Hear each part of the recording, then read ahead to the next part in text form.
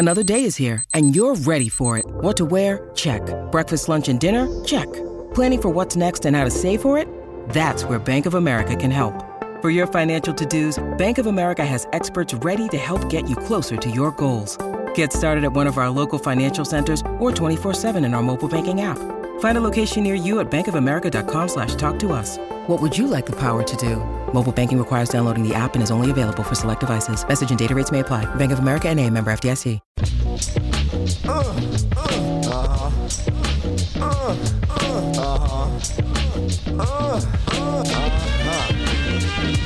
Who was the ace? Me and the biz. Hey. Yo, it's me and the biz. Yeah, that sounds funny. Yo, who was the ace? Me and the biz. Yeah. Tell everybody from Brooklyn. Back with you, another edition of the Degenerate Hawkeyes podcast. Trent and Biz talking some Hawkeye football and basketball with you. Iowa, fresh off a bowl loss in the Citrus Bowl to Kentucky 2017, the final, and a lot of questions on the horizon for that Iowa football program. Basketball with their first Big Ten win of the season last night as they knock off Maryland. We'll get into that a little bit later on. Biz, hope you had a good Christmas holiday. How are you? Doing good. It's been an interesting couple of weeks. Hope you and your family are staying healthy, and hope you didn't take the frustrating bowl loss too hard. You know, I'm always glad we don't do these shows immediately after the game, because after a couple days perspective, you know, I think there's quite a few things there are quite a few positives you can take away from that bowl game. Obviously, there's plenty of negatives as well, and I'm sure we'll get into those. But you know, you got to really appreciate how hard that team played in the second half, and they gave us a chance to win. And for a variety of different reasons, it didn't happen. But love the effort, didn't love the outcome. Yeah, effort certainly was there. Defense at times played well. Once again, allowed a wide receiver to go off in this one. Wan'Dale Robinson was a part of that. Of course, opening drive, they come right down, march down the field, get a touchdown. We're kind of used to that with the Phil Parker defense, but they settled in pretty well. But ultimately, this conversation comes down to the offense, and an offense that needs to get better and needs to be better at the quarterback position. So let's just keep it open-ended here, Biz, and go from a lot of the frustrations that were coming out. And Spencer Petras at the spot, the missed throws that were there, 3 interceptions in the game. Yeah, one was a Hail Mary. There was a tip ball in there, but just frankly, not good enough at the quarterback spot. And though this team won 10 games, I think most anybody before the season, you said, hey, I was going to win 10 games. You're going to be pretty happy when you sign up with it. But there was just so much frustration that came along with it this season. Yeah, and I was thinking about that, you know, as we're after the game and just kind of getting ready for today. Honestly, Chen, it might have been one of the weirdest seasons I can ever remember as an Iowa fan. Just the highs and lows, and you know, going all the way up to number 2. And obviously, there were some unbelievable, victories. You went and beat Iowa State during their dream season. Not only beat them, but basically demoralized them. You had one of the greatest wins in Iowa history at the time, as you know, and one of the most exciting wins, beating Penn State. You know, you beat a very good Minnesota team. You had the unbelievable comeback against Nebraska. There were plenty of highs, but then some, like you said, just some frustrating moments as well. And it was a year that it'll be interesting 5 years from now how people look back at this year. Is it going to be a positive year? Is it going to be a negative year? You know, I view it as a mostly positive year. I think we probably got as much out of, you know, when you realistically look at this team and you look at the inexperienced offensive line, you look at the inept quarterback play, you look at, just the fact that they were not, just not a lot of offensive weapons. 10 wins looks pretty darn good when you look at the big picture of it. But obviously, like you said, some clear frustrations as well. And the bowl game kind of was a perfect synopsis of the season, because we had our chances and just weren't quite good enough to pull it off. And you talked about the quarterback play, but there's plenty of blame to go around for how that game ended. We couldn't get a yard running the ball. Our really good punter has one of his worst punts of the year, puts it in the end zone, and then the defense couldn't get a stop. So it was I had no problem at all punting on 4th and 1. Put it on your defense. We've done that all year long, and unfortunately this time around they couldn't save us once again. One of the more infuriating parts about that, you mentioned an opportunity to get a yard, win the game basically for all intents and purposes, and okay, you don't go for it, but also to waste of time out there. Look, Torrey Taylor, though he wasn't as good as what we saw back in September and October, that extra 5 yards isn't going to mean a difference. So keep that timeout in your pocket, take the 5-yard penalty and move it back. And Kentucky, they very well could have declined that too.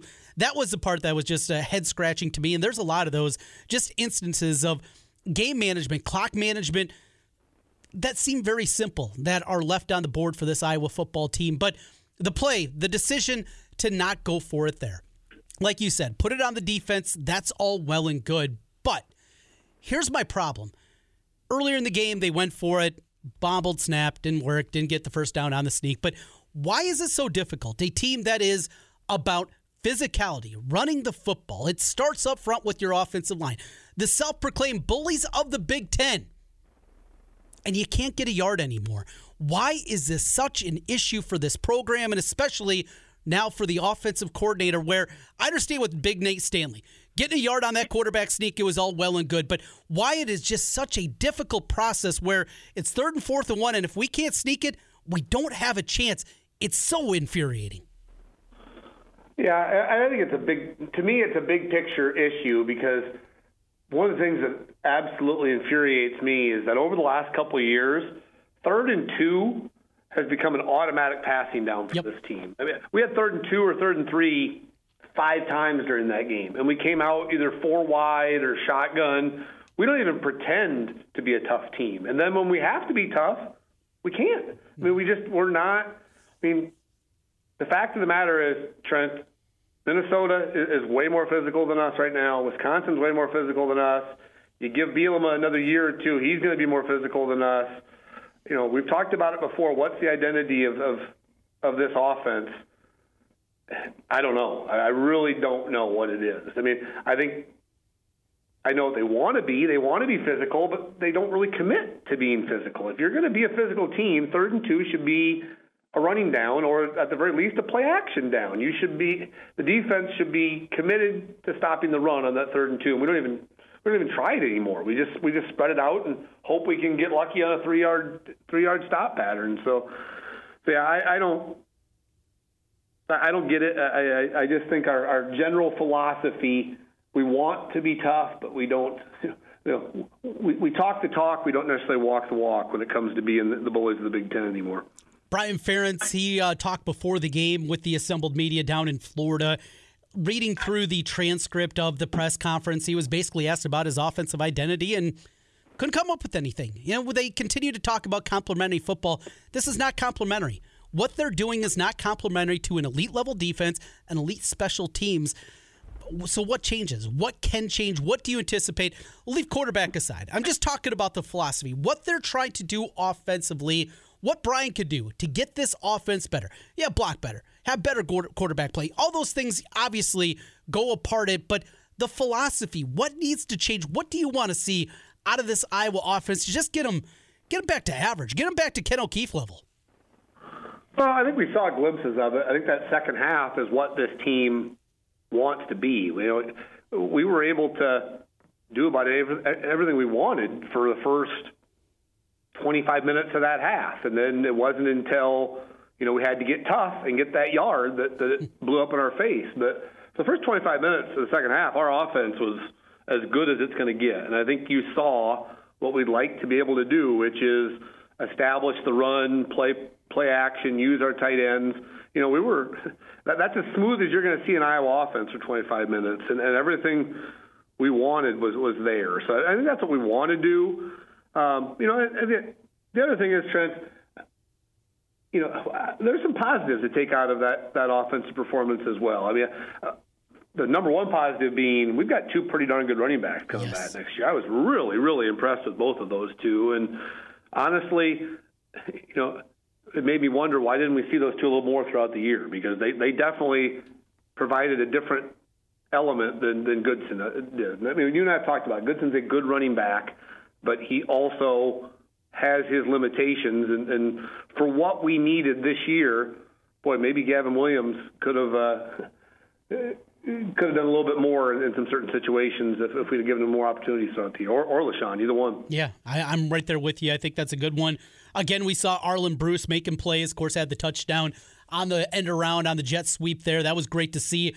And, the running game got something going. He made some plays out there. Of course, if Sam Laporta comes back, he builds on what we saw this season, becomes more consistent both as a blocker and in the hands department. You really got something there. And you'll get Keegan Johnson coming back for another season. So there is excitement, but, well, it comes down to the quarterback spot. So here we are, Alex Padilla. You have to anticipate he's as good as gone, right? If he didn't get an opportunity in this bowl game now, he knows that he is not going to get an opportunity to unseat Spencer Petras as a quarterback. It was not a competition this offseason, no matter what they said, and it's not going to be going forward. So you have to anticipate he's going to be gone. Do you anticipate at all that Iowa is going to tap into the transfer market? No, they're not getting Caleb Williams. They're not getting one of the big names of college football at the quarterback spot, but looking around, a group of 5 quarterbacks, somebody from the FCS, somebody that is willing and knowing that they're going to have to come in and compete for the job. Do you even see Iowa willing to do that, to bring in somebody to compete with Petras for the starting nod? Yeah, I think it's the same thing we talked about before. If it's somebody they have a prior relationship with and that person drops into the portal, yeah, I could see them going after him, but I don't think they're going to be real active in trying to go out and, recruit any quarterback they don't already have a prior relationship with, or somebody they haven't, they haven't dealt with during the initial recruitment phase. So, I wish they would. I noticed we're in the top 5 for a lineman out of Cornell. I hope we go after a few other people as well. But the fact of the matter is, we are what we are when it comes to the portal. At best, you're looking at maybe 1 or 2 different people that we get across the board probably. And, I don't know. It's part of me says I wish we'd be more active in the portal, but I do appreciate that our turnover and chaos isn't nearly as bad as some other teams either. And I think part of that is because of our commitment to developing kids and not going for the quick fix in the portal. So, I guess I see both sides of it, but to answer your question, Trent, no, I'd be really surprised if we get a quarterback out of the portal. And the fact of the matter is, you and I have talked about the past. Right now, the 2 quarterbacks we've seen are not Power 5 Division I quarterbacks. So Petras isn't, Padilla's not. So I'm hoping Joey Labus is the answer. Right. You hear good things about him. You hope he gets an opportunity to at least have a shot at it, because Spencer Petras is the nicest kid in the world. There's absolutely no doubt, and you feel bad when you hear him, the comments he made post game. But being nice doesn't win football games. Yeah. And right now, he's not winning football games. He had a great opportunity to kind of change the narrative at the end of that game and have a great feel-good story at the end of the year and talk about how he battled through adversity and brought us back to a comeback victory. And it didn't happen. Yes, he got hit as he was throwing the ball. I get it. But Christ, he overthrew Kelly Martin by 10 yards. Yeah. That's just a play you just can't make in that situation. He's just not – he's not a long-term solution. And I think, honestly, the coaching staff knows that. They're just not going to come out and say that. They're smart enough that they're not going to throw him under the bus. But I'm cautiously optimistic that we will have a true open competition, and hopefully Joey Labus can come out and win it. And we'll get a freshman out there, redshirt freshman as a starting quarterback, which would be a sight to see, something we haven't certainly seen very often in the Ferentz era. With it, Spencer Petras, you're right. Nice kid, but he's just not good enough. And we have 2 years now to see that he's not good enough. The offensive ineptitude that has been there, a lot of that points to him. So you need to find somebody better. You have to go a different direction. And I know he talked about, Chad Leistikow had an article talking about him, getting a little bit more athletic and improving those kind of things and getting quicker. Ultimately, that's not going to matter. Now, he's one of the least athletic quarterbacks I've ever seen, certainly in this era of college football. But even if he gets 0.2 of a second off his 40 time, he just doesn't have the pocket presence. I just don't see him as that kind of guy that is going to be able to figure that out all of a sudden after, starting 22 games during his college career. That's not something that just suddenly lights up and the light bulb goes on with that. That's not going to improve. His pocket presence isn't good enough. He gets knocked off course there on the interception, misses a wide open receiver. Bad throws are going to happen, but this is continually now 2 straight years where he's not good enough. Iowa has to find another option, but you're right. They're not going to come out. They're not going to kick him to the curb. He's too good of a kid, and that's just not the way that the Iowa program is built. I'm hopeful somebody else will come to the surface. It'll be maybe a 3-guy competition with Labus, Petrus, and another guy, probably a guy we haven't heard of, but ultimately just another quarterback out there. But alas, that is where we are, Biz. What are the thing you put in the notes? Asking about coaching changes. You got something you rumblings, anything that maybe you're just speculating on? No, I just, along the lines you're just talking about, Trent, I think one of the things that could probably help our quarterback room right now is, this is a pure speculation on my part, it would not surprise me to see Ken O'Keefe retire. I think one of the things that might help that quarterback room is to get a fresh opinion and fresh set of eyes on the quarterbacks. Ken O'Keefe has been a great ambassador for the Iowa program. I'm not going to say a great coach because I'm not sure he's a great coach, but he's been somebody that's been part of the program for a long time. But when you look back at the retirements over the years, there's been 3 coaches that have retired in the past decade. There's Norm Parker. After the 2011 season, he retired at the age of 70. You got Greg Davis 5 years ago. He was 66. You got Reese Morgan, who retired after the 19 season. He was 68. That's how old Ken O'Keefe is now. He's 68 years old. I think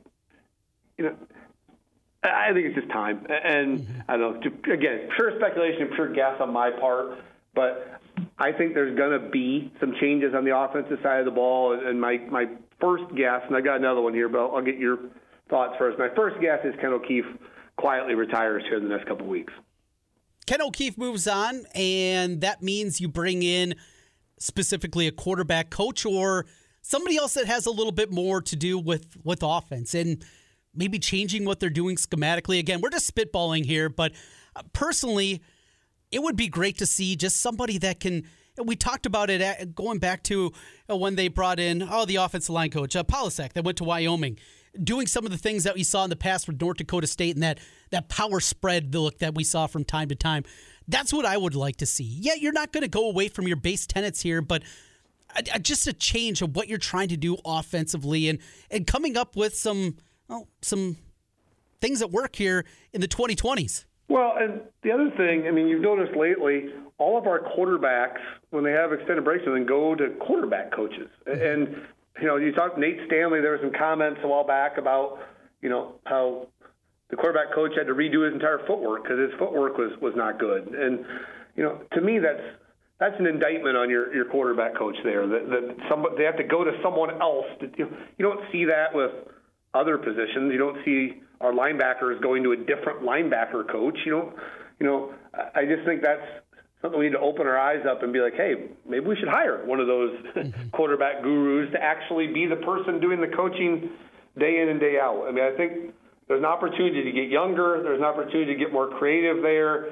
To me, it's an easy fix, or one of the easy fixes of the offense is bring in a quarterback coach that's a little younger and a little more innovative and creative and can, like I said, a new set of eyes can't hurt. So the other thing, my guess, and it's just a guess, is that Brian Ferentz probably isn't going anywhere. But I would not surprise me if they also did a little adjusting as far as roles of some of the offensive coaches. I could see something like, Kelton Copeland becoming the passing game coordinator, or being a little more involved in some of the play calling or decision making. I don't see them just 100% standing pat as far as the offensive coaches. The last time we made kind of wholesale changes, on the offense was after the 2016 year, and to me it was kind of a similar end of the year. If you remember 2016, we went to the Outback Bowl, and it was just a completely inept offensive performance against Florida. And, end of the year, what happened? Greg Davis, quote unquote, retired, and Chris White and Bobby Kennedy were shown the door after the whole debacle with Eno Benjamin. So I think this coaching staff gets it. I think they realize changes have to be made. Are there going to be wholesale changes? Doubtful, because that just doesn't happen with Iowa football. But I think there will be some offensive changes, or maybe that's just me hoping. Going to be an interesting offseason, no doubt, and plenty more to speculate about, talk about as we go forward there. Biz, anything else on football before we go to hoops? No, let's jump to the positive. We got a Big Ten win, Trent. Got a Big Ten win, and it was almost a must-win. Talked about this, I think, with you, Biz, a couple weeks ago. 0-2 start already in the Big Ten with those early December games. The last two games, though Michigan's no great shakes, at least at this point, you go to Michigan and Illinois to wrap things up. So in between, you got 16 other games. Just couldn't afford to lose this one at home against a Maryland team. Certainly reeling, though. Times it felt like Iowa tried to give it away. You get it done. Bring those positive vibes we love from you, Biz. Well, this team has its limitations. They're certainly not a great team, but when they're clicking, they're a really fun team to watch, and they've obviously got an absolute star in Keegan Murray. I mean, you really can't say enough about how great Keegan Murray is. But, my biggest worry with him is that he just doesn't, he doesn't have that killer instinct. There's times when I wish we'd just give him the ball and just say, get the hell out of the way. I mean, it's amazing that he scored 35 points last night, and we really don't even run the offense through it. I mean, he just kind of, he's definitely not a ball dominant player. I wish sometimes he was a little more ball dominant, but I'm maybe this is just me being naive, Trent, but I'm cautiously optimistic we can go to Madison on Thursday and give them a good game. I just think we match up pretty well with them. They don't have any great they don't have any great post presence. They don't have an unbelievably quick point guard. They tend to win ugly, which, I think we can make it a game with them and then, hope for the best in the last 10 minutes. Honey, that's a sweet thought, but I've seen too many of these Iowa-Wisconsin games, football or basketball, to jump into your positive line of thinking. Who checks Johnny Davis for the Hawks? Oh, I don't know. I mean, Don't try to kill my positive vibes, Trey. You told me to be positive, so I was trying to, I suppose you put Keegan on him, or is that too much to ask for him to? I mean, Keegan would obviously be the best option, but I suppose you can put Patrick McCaffrey on him for a while, and Patrick's got the length at least, but we're not going to stop Johnny Davis. It's just. I don't know. I watched Wisconsin multiple times. They are, to me, them beating Purdue last night was more of an indictment on Purdue and them not playing very well than Wisconsin being a good team right now. This is not a great Wisconsin team. Are they a good Wisconsin team? Yes. Wisconsin teams are always good. But, again, we'll probably go there and lose by 25. But at least let me have positive vibes for a day or two, Trent. Okay. And honestly, you look at the schedule after that game, the schedule gets pretty darn easy after that. I shouldn't say easy, but it's doable. I mean, honestly, there's a 10-game stretch after that Wisconsin game where there's no reason we can't go 6-4 or 7-3 in that next 10 games. So, my question for you, Trent, I know I complained about it on our text thread last night, but what the hell was our lineup the last 4 or 5 minutes of the game? What's the thought process of having Ulis and Connor McCaffrey on the court with 3 minutes to go? I don't get it. I feel like we won in spite of that last night. Connor McCaffrey right now is obviously not healthy. He's obviously limited. What's the benefit of having him on the court with 3 minutes to go? Don't get it. Don't understand it. Cannot come up with any justification behind it. I'm right there with you. I didn't understand. Toussaint, did he have some shaky turnovers? Absolutely. That's what you're going to get at times with Joe Toussaint, but I thought he played a really good floor game. Ulis came in, did some good things, but it shouldn't be that Toussaint just sat on the bench for basically the last 8 minutes of the game. I didn't understand that. Didn't go offense, defense a couple of different times late in the game with Bohannon in there. Of course, Rebraca, his struggles at the free throw line. There were just, the last 8 minutes were weird. Then he had Bohannon missing a free throw, kept it a 3-point game.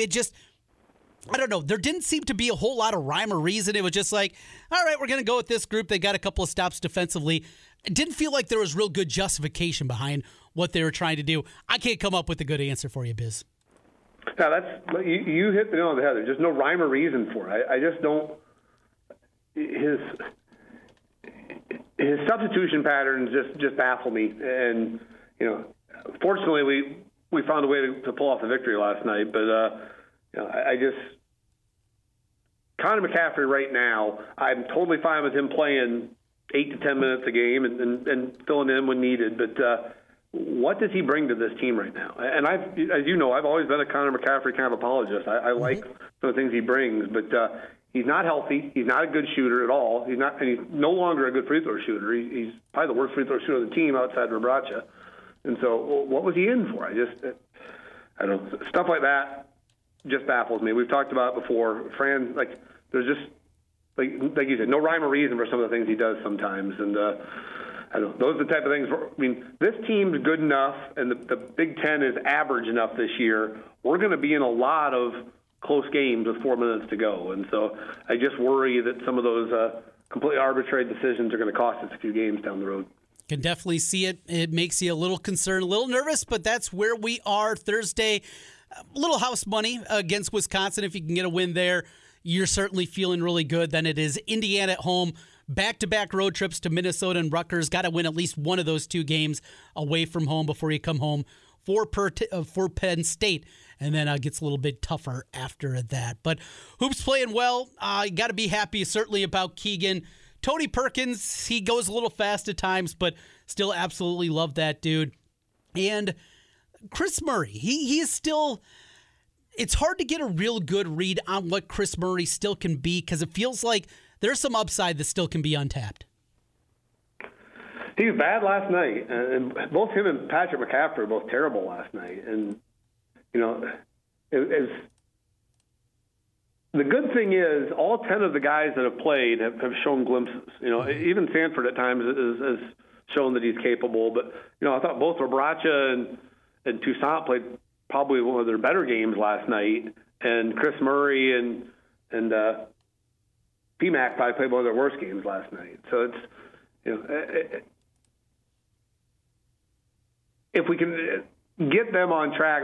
And Perkins didn't play well last night either. His shot was atrocious last night. Every shot was not even remotely close. But that's part of the reason why I wish we would kind of figure out our rotations and stick with them a little better, because I feel like sometimes even the players don't really they're not even real clear as to who they're going to be on the court with at times. And just like I said, the last 8 minutes, that was a combination. Those 5 guys, I don't think had ever played together until last night, and then they played together for 6-8 minutes. So I don't know. It worked out in the end, so I guess we shouldn't be complaining. And we will end it with that. We'll end it with this also. It's time for Business Beat. Hey kids, gather around for Business Beat of the Day. Okay, here's Business Beat of the Day.